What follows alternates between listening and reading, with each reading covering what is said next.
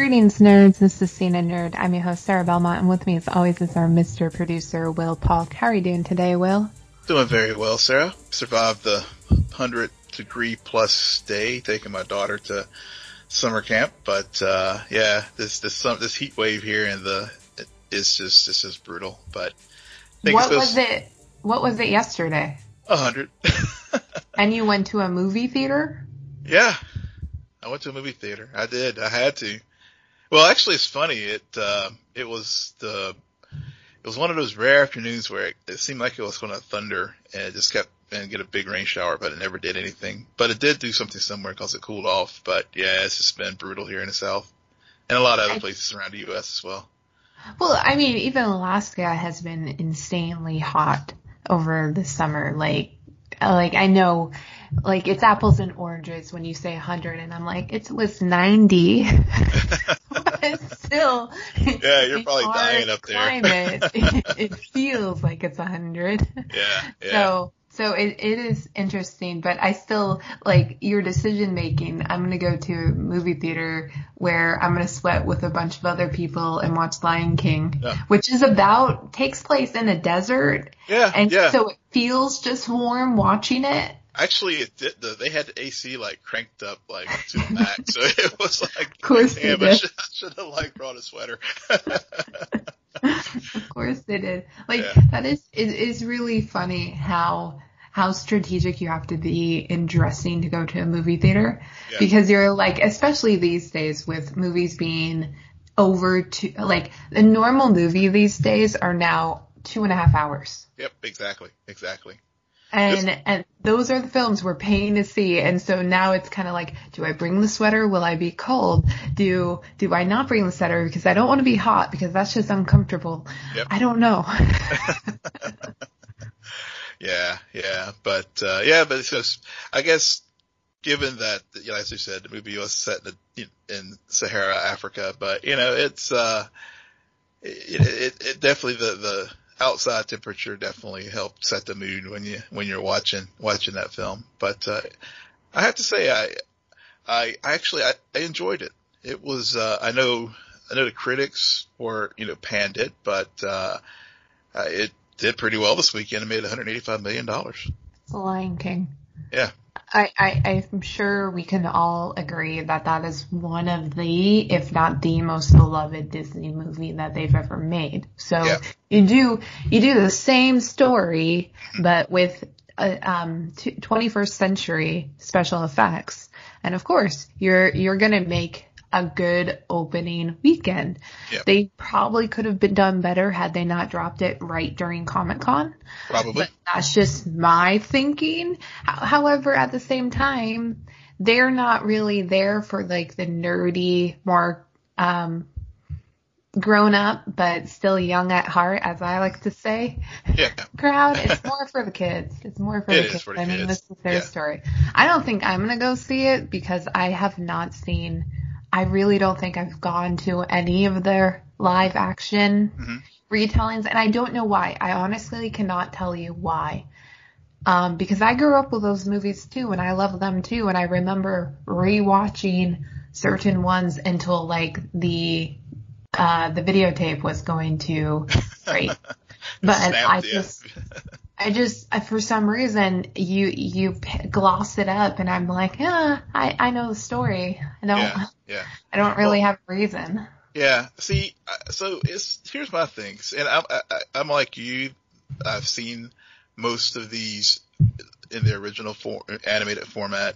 I'm not one of these folks who are just such a purist about Disney films that I'm going to automatically just shut down and say, no, it's got to be the original or else. I really went into Lion King with an open mind. I haven't watched it in years, probably as my kids have gotten older. Of course it was on a loop when they were younger, but Right. It was one of those things where I went in open-minded and with no allegiance to the original. And I actually enjoyed it. I thought it was an enjoyable film. I think I did tweet out, yesterday after I got back that it is disconcerting to see the CGI animals talking and having emotions. It is. I will not deny it. It did take me out of it for a little bit. It took a while to get used to that, but once I did, I enjoyed it for what it is, and I thought Jon Favreau, given that he was directing a CGI animated film, did very well. My only complaint is that I think Beyonce did her Beyonce thing of over singing and a few times drowned out Donald Glover, which I thought was unfortunate. But even and I will say that I will stay a purist to Elton John's "Can You Feel the Love Tonight," but those were my main quibbles. But overall, I thought it was an enjoyable film. Yeah, interesting enough, I've heard similar remarks about Aladdin, where Naomi Scott is a better singer than the actor who played Aladdin. So it kind of was very apparent in the movie, somebody's classically trained and somebody isn't. Yeah. and which is interesting to me because it's becoming this new thing where we are getting more musicals, or we tend to cast people who are singers, who have made albums, sold out concerts and all of that, are classically trained. And then we pair them with a lead who brings the acting, but it's bizarre to me. I don't know where I'm going with this. Will, help me. No, it's a very fair point. But, the thing is, Donald Glover has a very nice voice in it himself. Mm-hmm. Obviously, there's, with his alter ego, Childish Gambino, and, but also just in general. And so I think it's just part of that was just, I think when they were scoring the film, I think maybe, who's going to mess with a diva and the modern day queen of Beyonce and tell her to dial it back a bit. So and then I guess the point is if you're going to cast Beyonce, she brings a lot to the table, a huge fan base, a huge name, a huge brand, yet she's also going to drown out everybody else. I mean, when you look at that cast, it's ironic to me that the first name that comes to mind when talking about that cast is Beyonce and not Donald Glover. Yeah. It's really interesting, and yet really he should be the one we think of, but we don't because Beyonce is part of the cast. Yep, exactly. So kind of like with A Star Is Born, how everybody thinks of that as Lady Gaga's movie. That is so Bradley Cooper's movie. He wrote and directed it. Yep. He adapted a screenplay, but still. He did a lot for that movie and acted in it, and yet we all just think of her and that one song. Mm-hmm. Yep. It really, you're right. It is a double-edged sword with, when you bring in a named talent like a Beyonce or a Lady Gaga to pair with, traditional actor. And, I think obviously they are banking on the fact that you are bringing this very popular singer to get butts in the seats. Mm-hmm. I have no good segue for this, so I'm just going to call you out. Why did you put Mr. Robot on this rundown? Why did I put Mr. Robot? Because we finally got our first teaser this week.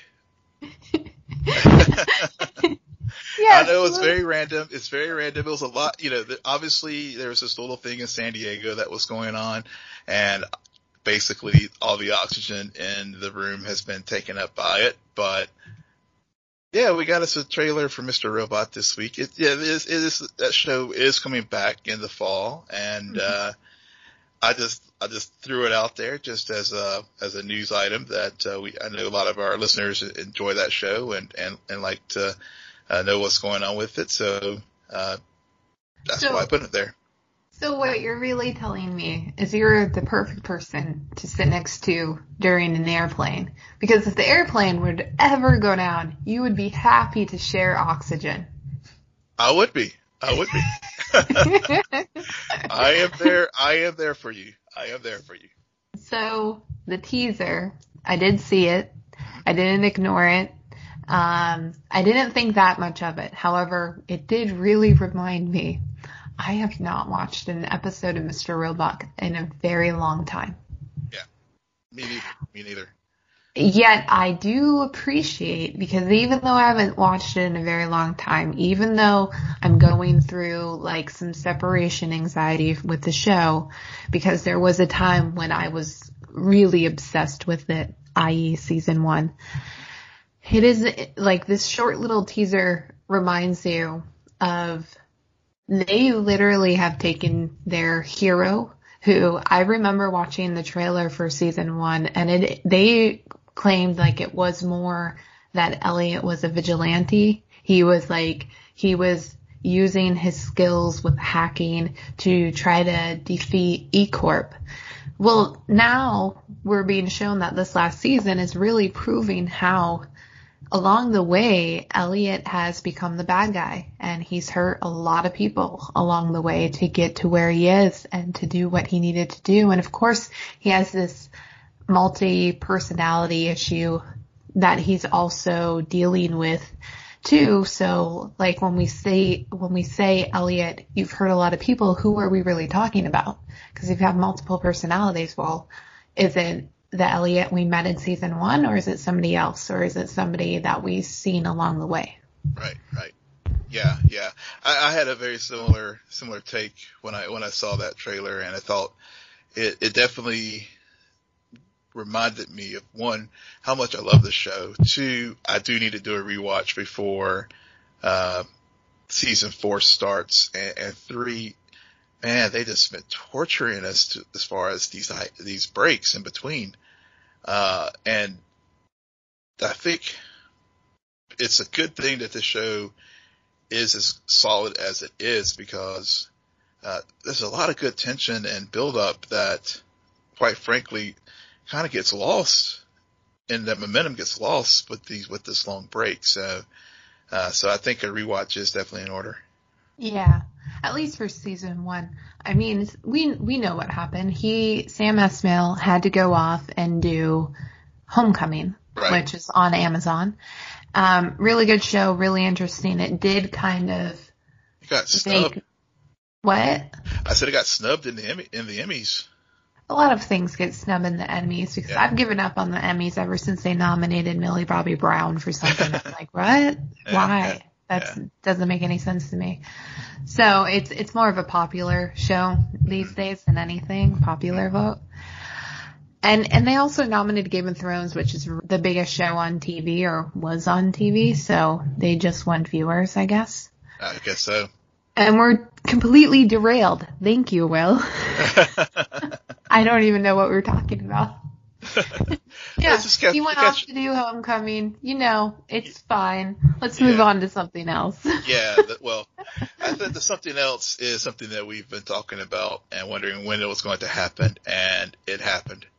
Down goes Avatar by $500,000. Yep. So, Endgame, enjoy holding the belt.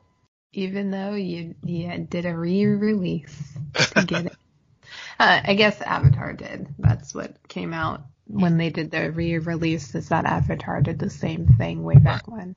Right. It didn't need to, but I think it wanted to because of Oscar season or something. I don't really remember what the reasoning was. Yeah, because I think it had already, like, if I recall, I think it had already eclipsed its the box office championship anyway, but maybe they were just adding to it. But how appropriate for Endgame to take over the top of the box office rankings on the weekend of San Diego Comic-Con. Well, why is that? Why would you say that? Oh, I don't know. There was just some little bit of things that dropped this weekend. A show or two, a confirmation or two.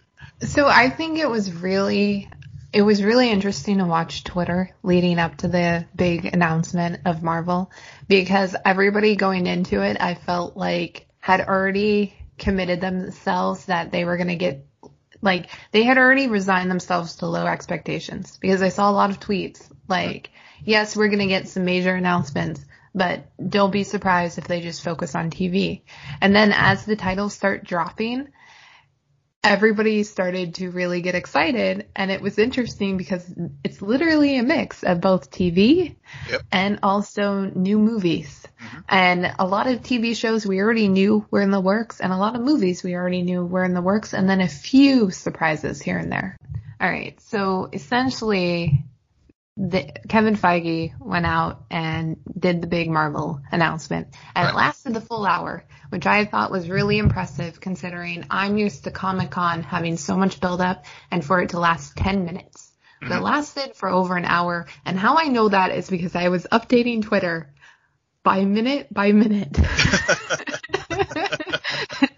So I know when it started and I know when it finished. So which it's interesting how they held back on Black Widow. That was one of the titles that a lot of people were already inserting into some of the dates that Kevin Feige exposed. He's going to have 10 announcements. And so we figured, but he held back, and he kind of waited towards the end to make that confirmation. And that actually in May 2020, we're going to get the Black Widow movie, which will include David Harbour to play Red Guardian. Really interesting. Did not expect that. It's going to take place after Civil War. Yeah. Thank God. Yes. And I think actually we chewed on this and we were hoping that it would be at that point in time, because if it had gone back anything before then, it would not have worked, quite frankly. And it may not work. I don't know. I mean, I'm on the fence on this one. What do you mean? So we obviously, if you've watched Endgame, spoiler alert, this character meets her fate in that film. And so Black Widow has always been one of those characters that I think was always a very integral part of the team, and thought that she was very critical to helping, for example, Captain America and Winter Soldier, and it was a very strong supporting character and a supporting player. But I think it was, and maybe it's in a group of superheroes, she was kind of the outlier. Okay. And so she basically stands up and is basically having to fight a character, basically Red Guardian, who's the Soviet or Russian version of Captain America. So. Well, remember, the real villain in this movie is not Red Guardian, it's Taskmaster. Right. And Taskmaster, if I recall, is someone who basically has mimic and the fighting styles of the other people. So, I mean, basically her fighting against someone who's going to be very much like her. So I guess Red Guardian will be sort of that X factor again that'll help Black Widow defeat him. Right.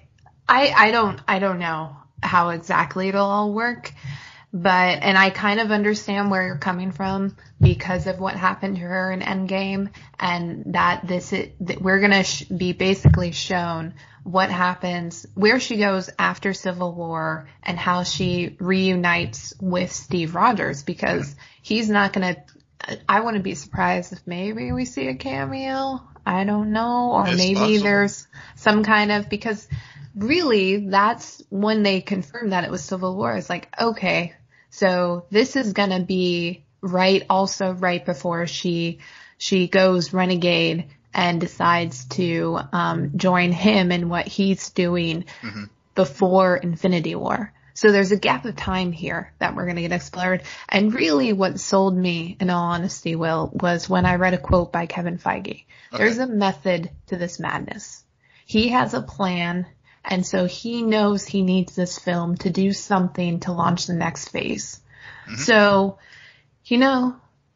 I mean, we've all been here. Marvel's not a perfect franchise, but sometimes you just gotta, in Feige we trust. If Feige we trust, hopefully it doesn't. My concern is it's going to end up like a Thor Dark World. Which could happen because they literally made Thor Dark World.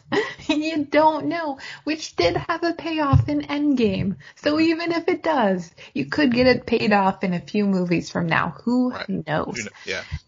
Moving on. So later that same year, we're going to get the Eternals, November 2020. So they're doing their favorite months now. They're ushering us in because in years past, commonly these films have dropped in May and November, and then a few odd months too. But we got Richard Madden cast, Selma Hayek, and Angelina Jolie, just named a few.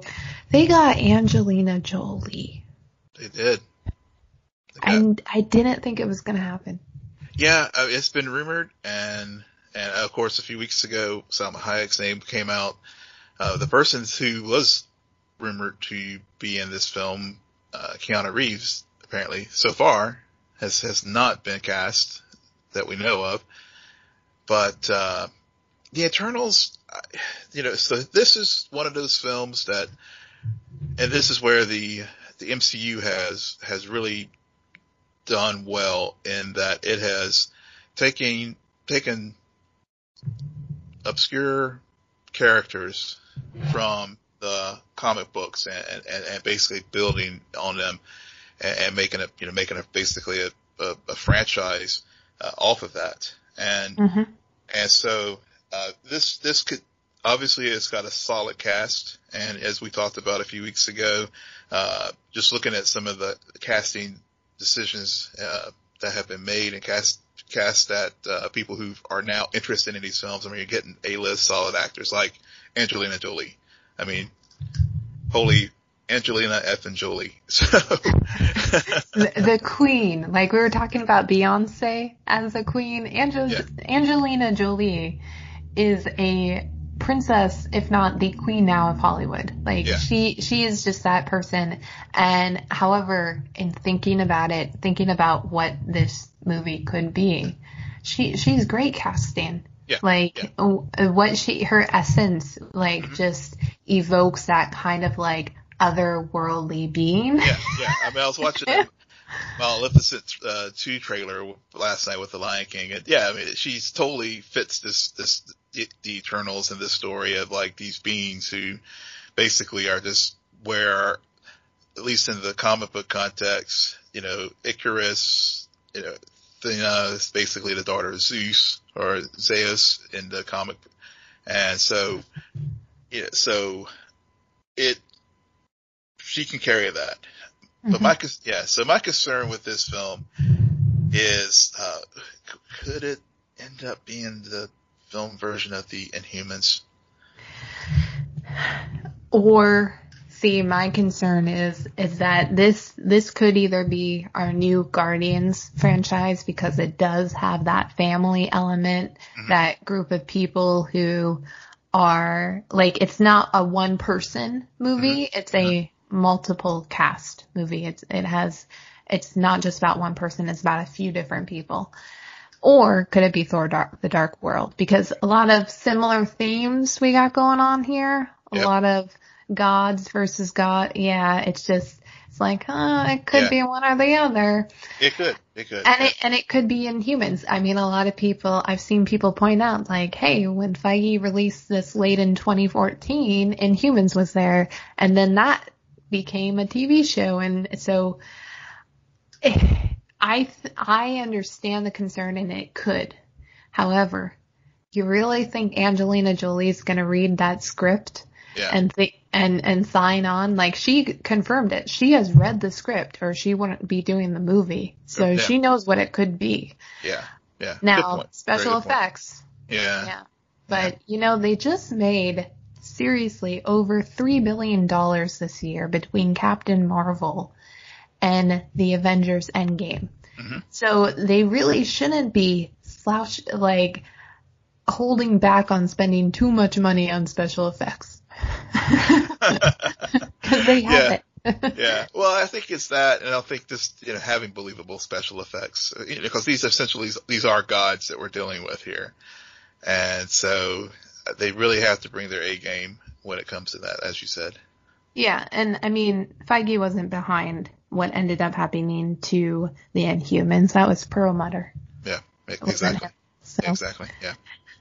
Okay, so then we get our first TV confirmation, The Falcon and Winter Soldier, because you know what? This is really just, we love these two. Mm-hmm. Like, they just, Anthony Mackie and Sebastian Stan are just the bromance that I don't know at what it does to the MCU. Like, I don't know if it's just a small cube, if it's a medium-sized cube in building the foundation that is the MCU, but it's definitely holding some part of it up.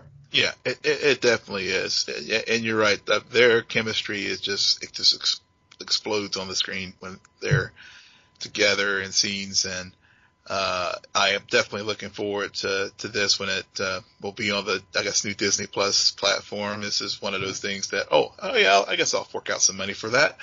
And also, I think just seeing this story, I mean, there's not been too many details that's been released, but I think does take place after Endgame. So, and so the name could be Falcon and Winter Soldier. It's just something people are familiar with, but really it's just going to be the new Captain America and White Wolf show. Yeah, and if only they can just borrow Tom Holland for maybe a 5-minute scene. Mm-hmm. Because you think that Anthony Mackie and Sebastian Stan are great together just by themselves, and then you add in Tom Holland, and my God, I'm thinking about Civil War right now as you talk about that. It's the mother load, okay? Yeah. It's the mother load. That's the What If series I want to see. Oh man. All right. And then we go into 2021. Mm-hmm. And this was the first announcement that I'm sure everybody was like, did not see that coming. Did not see that coming. They confirmed in February 2021 we will get Shang-Chi and the Legend of the Ten Rings, and it will feature, in fact, the real Mandarin.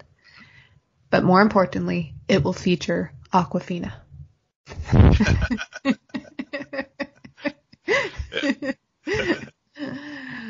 Yeah, Oh, go ahead. No, go ahead. I was just going to say that this morning, I randomly watched the actual announcement footage for this movie, and having the actor, and forgive me, I don't know his name off the top of my head, come out on the stage and speak in Chinese immediately. That was very impressive. And I was like, dude, you got that star power. This is gonna be good. Yeah, and then he switched into talking about how he was just cast on Tuesday. This is a whirlwind for him. And I was like, this is great. This proves that sometimes you don't always need that A-lister to come out on stage and really speak to the crowds, because it's just as refreshing to realize that, any day one of us can get a call from Marvel. Yeah. I know as you were, one of our followers in Canada tweeted to us at Lillian Sue. She mentioned how he's very well known in Canada as far as a Canadian Broadcasting Corporation show called Kim's Convenience. Mm-hmm. And so I know that's a big draw there. Also, he kind of joked. I saw this tweet. He was joking how and he has sent tweets to the Marvel Studios in the past saying, "Hey, look at me. Hey, time for you guys to cast me in your next film." And I think his last one was maybe back in December, and then here we are, in July, and he actually gets cast for Shang-Chi. And the other thing too, and I think how Black Panther was a very culturally significant film for the MCU, and it just transcended comic books. I mean, when you think about all the people that, normally don't really go to these films, Black Panther brought those people into the fold. and as far as audiences that normally don't get into comic book movies, and I think this one might have that same potential. Yeah, and I'm sure Kevin Feige is already writing his thank you letter to Crazy Rich Asians, which kind of launched this like, hey guys, there's another part of America or part of our culture that we need to recognize and bring to the fold. And hey, they buy movie tickets too. It's crazy. Exactly. And it's rich. I had the same thing. I was thinking about how I'm really looking forward to this trailer because we've already talked about Mulan's trailer, but I love that trailer too. I did too. Mm-hmm. So, I mean, we're ready for this, and it's just following suit. Makes a lot of sense. Really fixing, and it's also a movie that is fixing a lot of wrongs because of what has happened with the Mandarin. And then you realize that all those Easter eggs that some of us were thinking about are actually real Easter eggs and are going to come to fruition now the right way. So, I mean, this is what Kevin Feige does. He's a maestro, and he's just waiting to pull the right strings at the right time. Exactly. Then again, like, this is really interesting how they go from movie, TV, because that same spring, we're also going to get another mini-series with WandaVision, and it's going to take place right after Endgame. Thank God. Yes. I heard the rumors about it being in the 60s or something, and it's kind of like, WTF? Yeah, I remember hearing those as well, and I'm just like, okay, how's this going to work? Because, I mean, really, didn't Captain Marvel kind of, like, set the prequel for the... Yeah, so I am glad that it's after Endgame.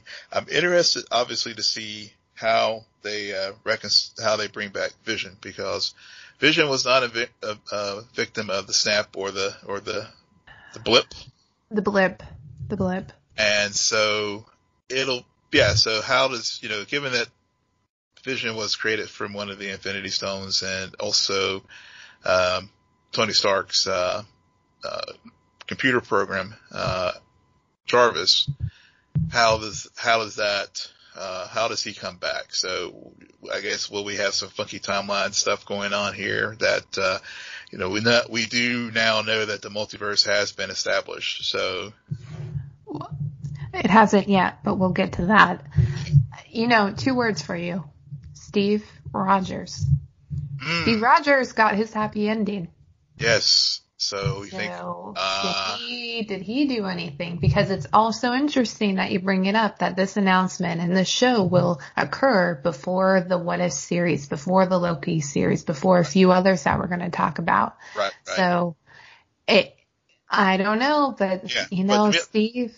Yeah, that's true. I mean, the multiverse was teased in Endgame, brought up again, and Spider-Man Far From Home, but I think your theory about Steve having some involvement makes sense because obviously he was there when Vision was killed by Thanos and saw the impact that he knows this special relationship that Wanda and Vision did have.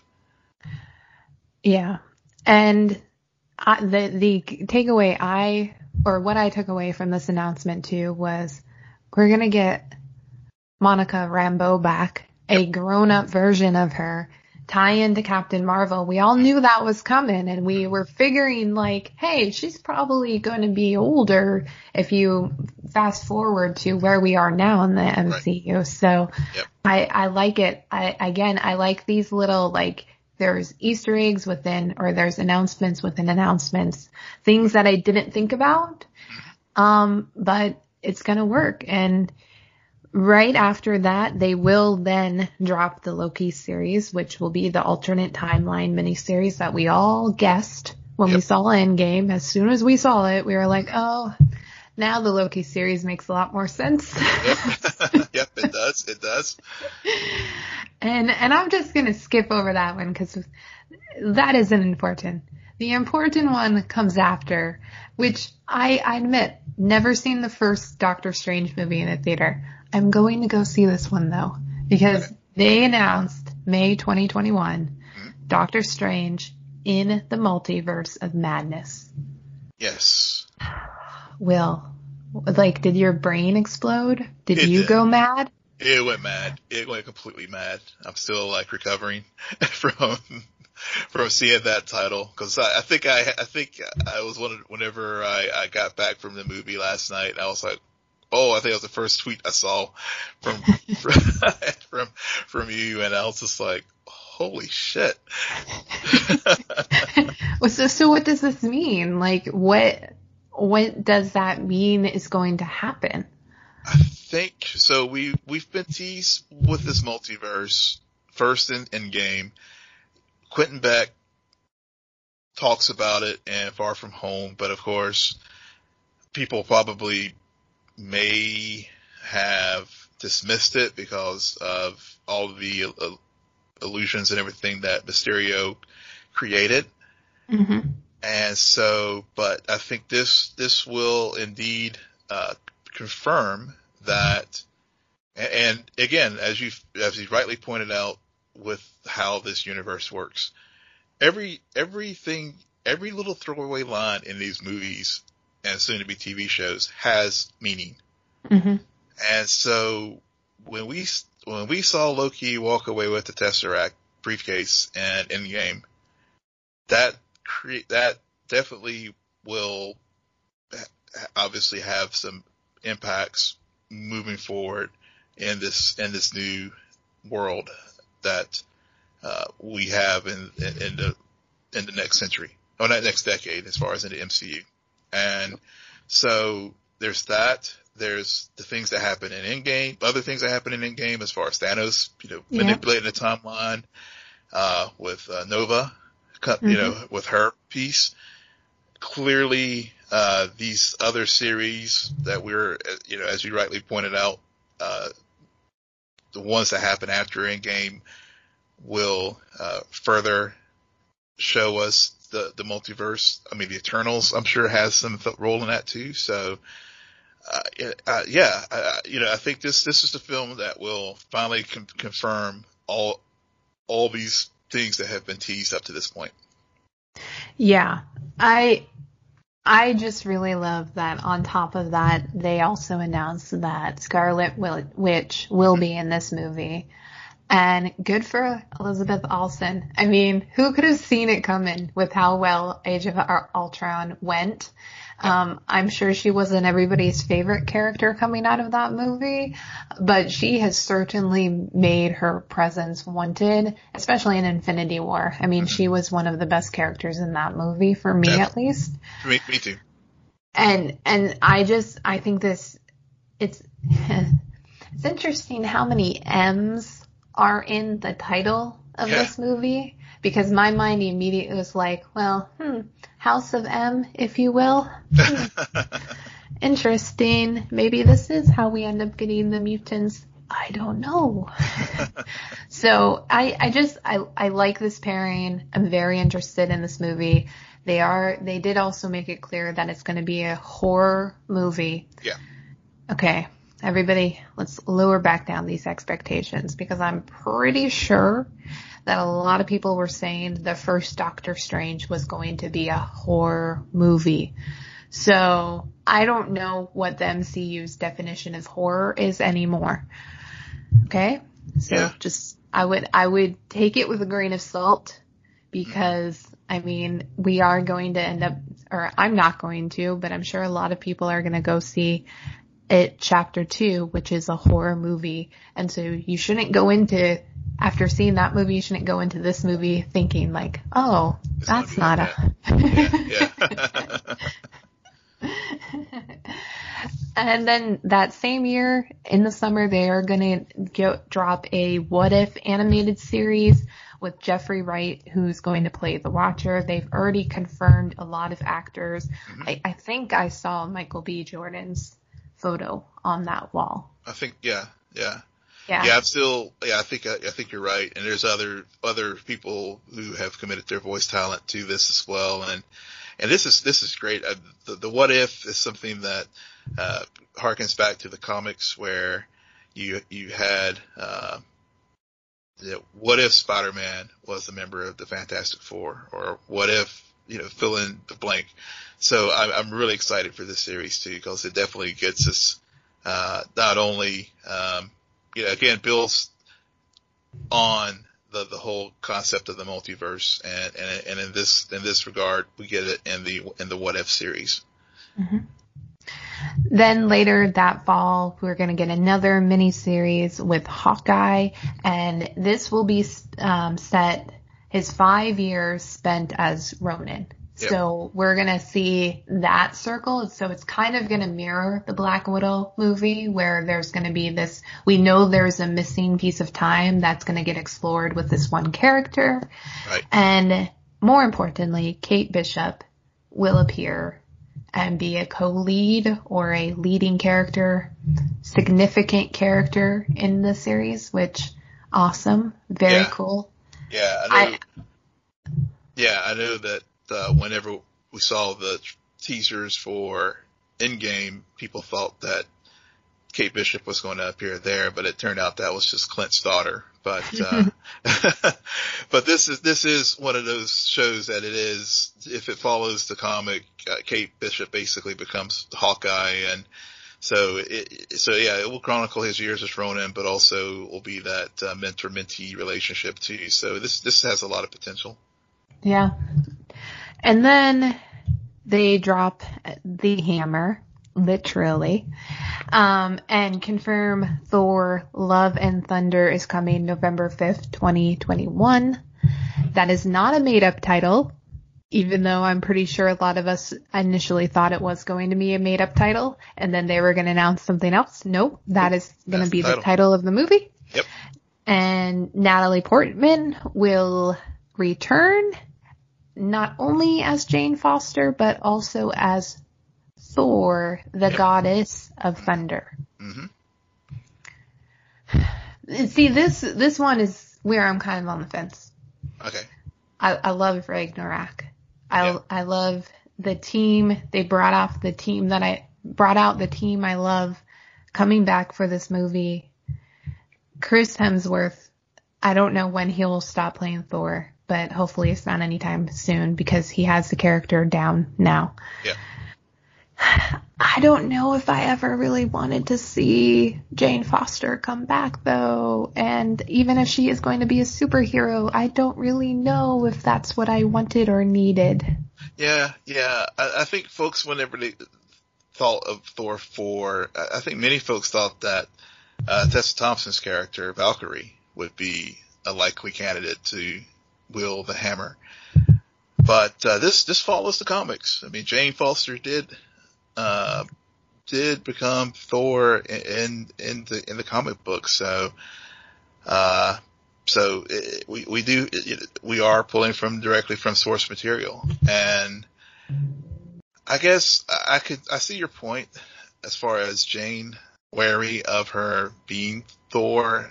I don't know if it's Natalie Portman's portrayal of the character or just how the character's been developed in these films, but I can definitely see where you're coming from. Yeah, it was odd, because a lot of people looking back, why some of those first two movies arguably didn't work was because Thor and Jane didn't have any chemistry, or Jane was not used appropriately as a character. She fell into the bad version of Lois Lane that nobody likes, not the good version of Lois Lane that we all love. So it was interesting that for some reason, I get why they are doing it, because I have heard from comic book readers that is a very important thing that ends up occurring.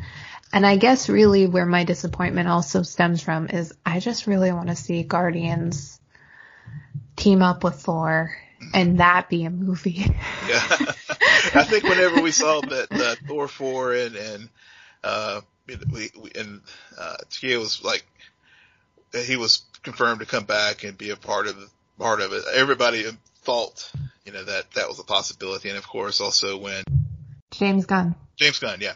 When James Gunn was brought back, we would see Thor, with the Guardians and stuff. So, I get where you're coming from. And maybe will see Thor in Guardians Volume 3. And this is just a sort of bridge film for us before we get to that point.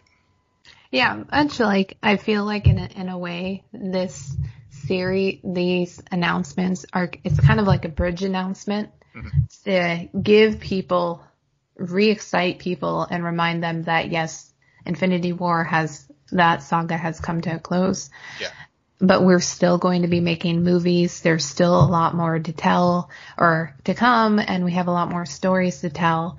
So in a way, I walked away from it feeling like it was incomplete. And so when I returned and I saw that Kevin Feige did explain that, no, we do have more movies that we're going to be making within the next few years, but he can't necessarily confirm right now when we're going to get Black Panther 2, when we're going to get Captain Marvel 2 or Guardians of the Galaxy 3. But we're going to get them along with Fantastic Four, along with some mutants. So, like, I felt like this isn't it. This isn't all of Phase 4. I really don't think so. I think there's going to be some announcements about 2022, and then that's going to be in, because I don't think that this is the Thor Love and Thunder is going to be the end of a group of films. That doesn't make sense to me. It doesn't make sense at all. It does seem to be an offshoot of a building block towards a much larger thing. And maybe at the end of the day, the next big team up kind of film will be the Secret Wars or which was a big title back in the 80s for the Marvel comic universe. And so or any other major saga that they will this Phase 4 and potentially Phase 5 will be. Yeah, I mean, the good news is Feige is definitely not running out of toys to take off the shelf to change and add into this or insert into this universe and tell a story, connect it to a few others, and create an event. Yeah. And the man is not without his tricks, because good Lord, I'm sure I'm not the only one who literally walked away and was like, it's done, it's over, that's the last announcement, only to come back and find out that they brought out Mahershala Ali, who nobody has been rumoring to be casted in the MCU. Yep. And definitely nobody was saying like, hey, they can now make a Blade movie, so you should cast the 2-time Academy Award winner who just slayed a True Detective season. No, but that's what Feige did. That's exactly what he did. And I love it. That was like, you're so right. I mean, everybody was just like, first off, we thought we were going to get TV. Then we heard we were going to get 10 titles, and that's going to be it. And then he just boom, drops the mic on Saturday night. And I think nerddom everywhere. It was just and everyone was happy. I mean, really. Now, okay, the one thing I take offense to is I'm hearing a lot of people say perfect casting, best casting ever, never been a greater casting, and I'm like, whoa, okay, what? It's a good cast, but still, I mean, what about Robert Downey Jr. as Iron Man? Yes. What about Heath Ledger as the Joker? We have had very significant casting before, so and also don't disrespect Wesley Snipes. Right. I mean, those movies scared the shit out of me when I was a kid. Don't disrespect Wesley Snipes that way, because honestly, Blade, especially the first Blade, really was a foundational block, like Superman the movie and others that allow for us to get to this point where we have the MCU. So people who are doing that, they're just disrespect. It's like, don't disrespect your elders.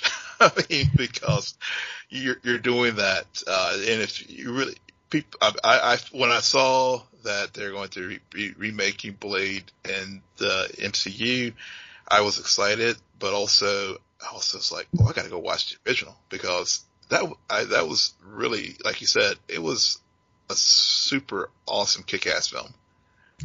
And this is not going to be the same because I had no idea that was based off of a comic book because I'm a 90s kid. I'm not going into that movie being like, oh, this is a Marvel movie. I'm going in and being like, this is a vampire movie that is very scary and very gross and disgusting in some pieces. Okay? So that's a horror movie. Yes, that one is indeed one. Which, I mean, this Doctor is Strange. interesting because take a look at that one. we add this other element, this more like great shout out Doctor Strange X element of supernatural creatures into this universe. So I'm curious as how they're going to make that work because you don't want to, you get to a point, and I'm sure we've always talked about this before, where everybody's special. Yeah. And how is that? How is that like, well, this person has a gene. Well, this person was bit by something. This person was bit by something else. And it's like, whoa, are there any normal people in your world anymore? Right. So, and that's why you need the people like Natasha in the fold because it reminds you that there are still just the regular people and that the Avengers or the character you're focusing on is truly unique, does have a true original story. So it'll be really interesting to see how they work in Blade into this universe. Definitely. Looking forward to it, though. Okay, so despite that long explanation, which it probably took us a half hour to go over an hour-long announcement, there was some other news that dropped during San Diego Comic-Con. The Boys got renewed for season 2 without even having dropped a single episode.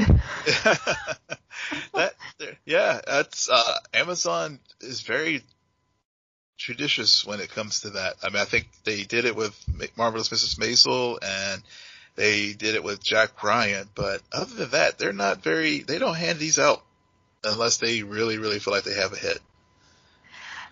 And I think they do. Mm-hmm. I get the vibes from the critics that this show is going to really work. It is going to be a very interesting debate as to which show works more, The Boys or Watchmen on HBO, because they have very similar themes, different networks, and I don't know. I mean, I'll admit, a little more curious about The Boys right now than I am about Watchmen, because despite the trailers for Watchmen, which are really good trailers, the movie did not work for me. Mm-hmm. And the movie had a really good trailer. It did. So I'm remaining skeptical. While The Boys, it's not just that it's a good trailer. It looks fun. It looks different. Yep. It looks like counter programming to all of the other stuff that we're getting so inundated with. Yeah, that's like, for example, that's why we love Doom Patrol so much. Was because it went against the grain and the mold of what we've gotten used to. Yep. And which also got renewed for a second season. Yep. Still holding out for Cloak and Dagger. Freeform. Yeah, not let us down. Please. Maybe we'll get a word at D23 next month. Maybe. Okay. Well, and now for the trailer you've been probably dying to talk about. We also got the full Picard trailer. Now, before you go into all of your fanboy about it, because I know you've been saving it and just waiting to unleash on this trailer. I watched it. I might actually watch it. But I could not help but notice how similar this story might be to the movie Logan. I mean, you're taking a character who we've seen thousands, like so many times. We know who he is. He's been on a lot of different properties. And then he suddenly is old, retired, and he encounters a girl who he thinks he knows who she is, but he could be mistaken. And if he's right, she's in real danger. Yep. Interesting. And then he tries to be the bodyguard on a mission to take her to safety. Or I don't really know about that part. Yeah. It sounds really familiar. You know, and it worked for Logan, and I think it's going to work in the Trek realm. I love this trailer. When I first heard, a couple things. So I went into the San Diego Comic-Con. People were like, no one from the Next Generation cast is also going to be in this new show. We're talking a fresh start. Is this going to be Picard? It's going to be after the events of J.J. Abrams' Star Trek, where it created which caused the divergence in the timelines in the original series and the new films. And so I was like, okay. And then I saw the trailer. And I saw Jerry Ryan at 709. And at the end, saw Brent Spiner back. And then, of course, got news about Will Jonathan Frakes returning as Will Riker and Deanna Troi, Marina Sirtis' character.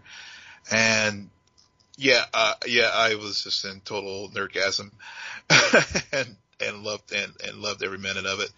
But the trailer itself, it reminded it. I thought it did a good job of setting up this new universe, and that we are taking an established character, like you said, who's been on thousands of hours of TV and film, and bringing it fast forward to this new journey. And so visually, it got the Trekker in me like all excited, because Picard definitely is one of my favorite characters in science fiction. The story, as you eloquently put about how it gives you the Logan vibes, does for me as a Trek fan. I started thinking back when I saw that the Borg were being involved, girl, and then one other character who was named Hugh, who was I'm getting all fanboyish here, but he was the first Borg that we saw in Next Generation that actually, where his human side, where they were able to get him out of the collective. And so I'm thinking, my thought is that this girl is somehow connected to him, and that's because, of course, everybody also knows about 7 and 9 from Voyager, who was the character who her human side was able to escape the collective. I'm thinking this girl is somehow connected to Hugh, and that's why Picard recognizes her and recognizes the danger that she's in, because the Borg is going to try to get them back for taking Hugh out, 30 years ago, whenever it first happened on the show. Yep. I mean, I think a lot of us are already thinking that that's what it is. That's just my theory. But one other trailer that did happen with Star Trek this weekend also that was also equally exciting for me was seeing the short treks. Those are part of the lead. They did this last season with Star Trek Discovery, where they're little mini episodes that lead up to the actual season. And so there are 6 of them this upcoming lead up to Star Trek Discovery Season 3, which took the series in a completely new place, and took the crew, and I won't spoil what happened for folks who haven't watched it yet, but just definitely check it out. But we get to see Spock again in one of the short treks, and it's actually when he first is assigned to the Enterprise with Captain Pike and Number 1. And so I think 3 of the short treks are dealing with are centered around Spock and Number 1, who's played by Rebecca Romijn. And then the other 3, I believe, are set with what happened with the Discovery from the events at the end of season 2 of that show. So I was also very excited about that for the Trek franchise, because the Star Trek Discovery it truly was one of the highlight shows in 2019, other than what we talked about here as far as Doom Patrol and Krypton. So the MCU fanboy in you was satisfied. The Star Trek fanboy in you satisfied. Will all of your dreams come true? So now I'm going to take the last 5 minutes of our podcast today to do a short review of Krypton Season 2, Episode 6, In Zod We Trust, because before getting on to the Twitter feed for Comic-Con, I watched this episode. So I was on a Krypton high and just wanting to know about news about Krypton. Didn't see any news about Krypton, so I wasn't satisfied, but hey, we can't have everything unless you're Will, apparently. I get it all, yeah. Good episode. Great episode. Very interesting how they they have a moral discussion at the very beginning. What did you see? Was it an execution? Was Jax being too aggressive? Was she doing the right thing, the wrong thing? Is Zod untrustworthy? Or is he just a villain who ended up having the one thing he cares most about taken away? So does that evoke sympathy? So a very interesting choice for me that the writers made, because I didn't expect them to have that debate right after. It also confirmed, no, Lyta is in fact dead. Yeah. This show, though, does still have time travel elements. Nah, Lyta's dead. She's gone. I would be surprised if they revive her. Then how does Zod ever get born? They will resolve that. I'm telling you, it's it's in-game time travel rules. I don't know how they reconcile that point. Honestly, at this point, I really don't care. Right. Like, in this timeline, she's dead. Yeah. Right. Right. In this timeline, she is. I think there will be some kind of like back-ended way that because he's from a different timeline and was born in that timeline, this is how he basically still survives. But to your earlier question about Jax and her choice, I mean, it was a straight-up execution, and I love the way that the show started.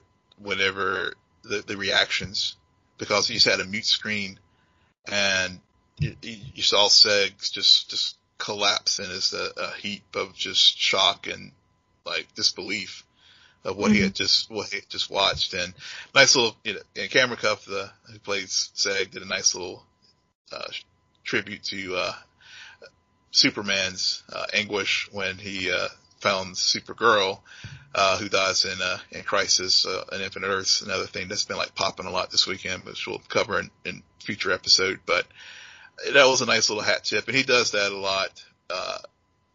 In each, it seems like a few episodes where he ties something back to Superman.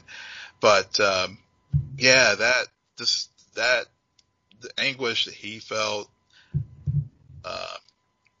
Jaina, her, trying to come to grips with, such a duty-bound creature in herself, and how seeing her daughter just, viciously just executed there, and because her whole purpose in going on this expedition was trying to save Lyta, and of course she fails. And then Dev and his obviously anguish of like, once again I've let Lyta down. Well, I mean, to counter the opening of the show where everybody's discussing Jax's decision between Jaina, Dev, and Seg, you also have a discussion that occurs where who let her down, when, and why. Because all three of them you can blame, and see it's usually what happens when somebody is murdered or somebody is killed like that. It's like suddenly becomes a question of like, whose fault is it? But there was a choice, and it's not like they held the blade or anything, but did they already lose her? Because again, we have the whole debate occur. Did she get reprogrammed, or is that really who Lyta is? Right. What actually happened between her and Drew when Seg left? Because there is an argument to be made, like we even see it in this episode where it was a nice parallel, how in this episode you see Seg break down emotionally, and by the end of it he's aligned himself with Brainiac because he knows the only way to defeat Drew Zod is to have a villain on his side who's equally, if not more powerful than Zod. Mm-hmm.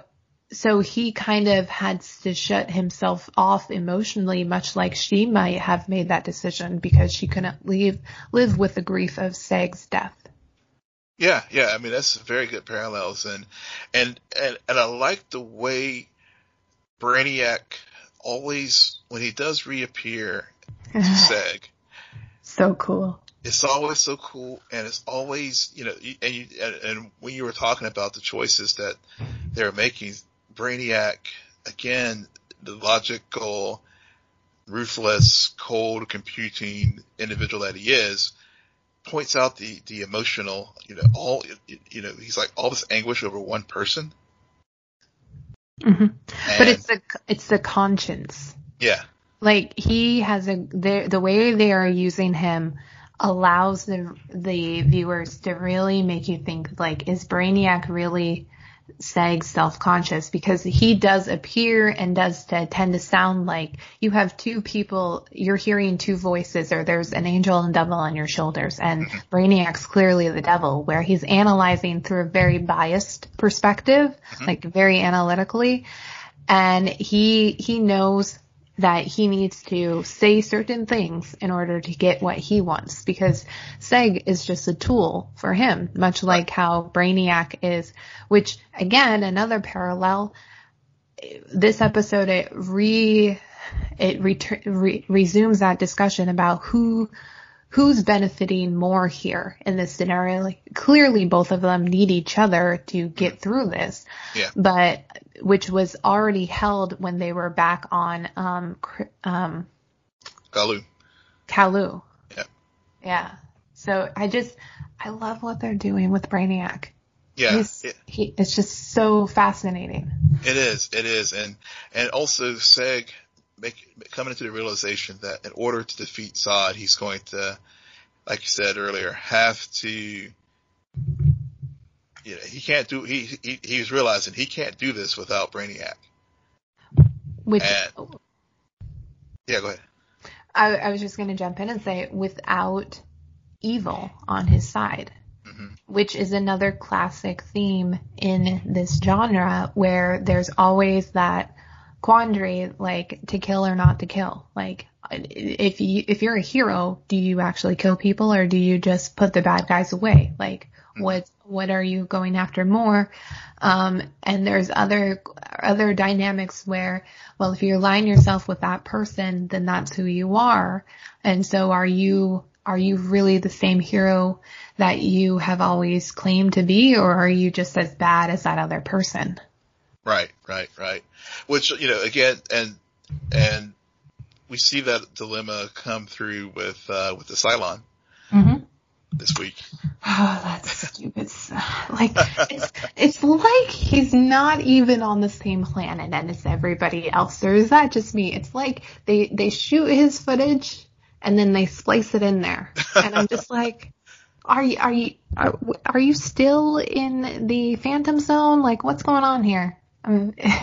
It was really, despite my qualms about the Cylon, I do appreciate that the writers do end up making that decision to send Jax away.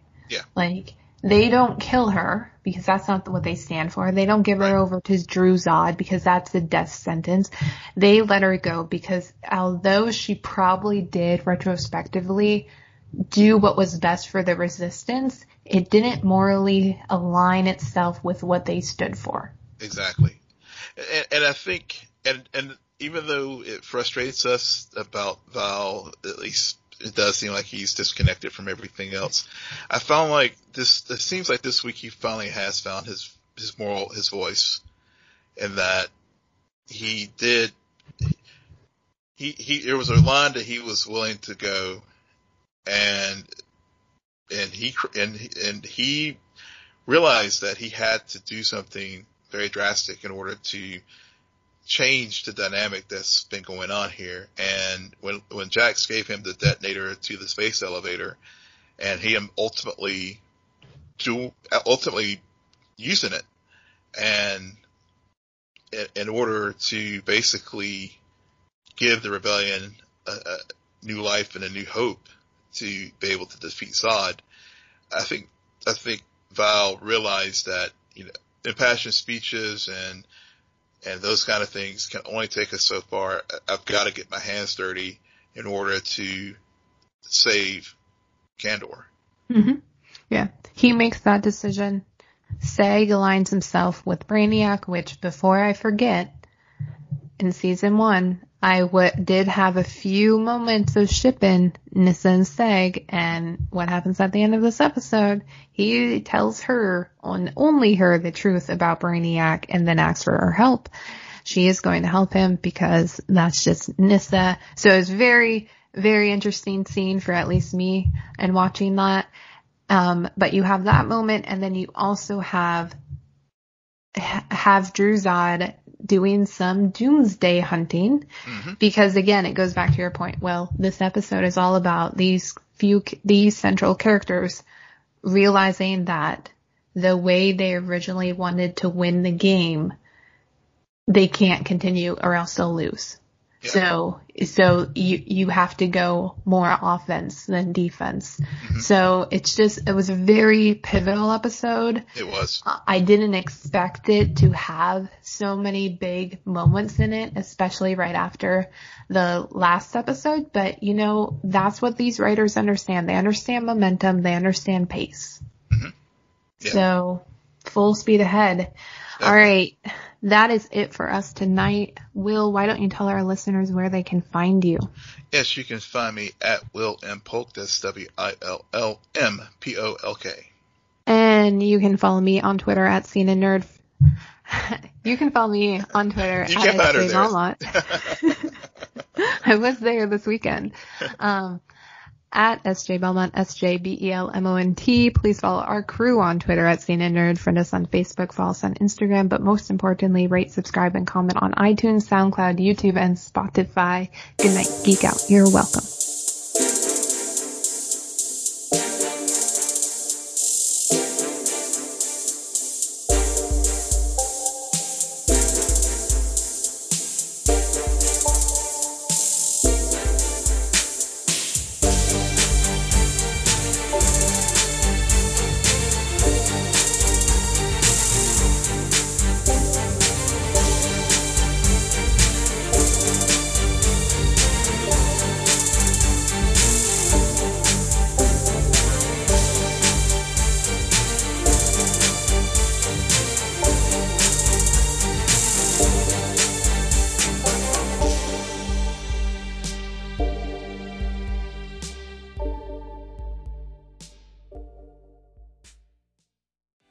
What's so special about Hero Bread's soft, fluffy, and delicious breads, buns, and tortillas? Hero Bread serves up 0 to 1 grams of net carbs, 5 to 11 grams of protein, and high fiber in every delicious serving.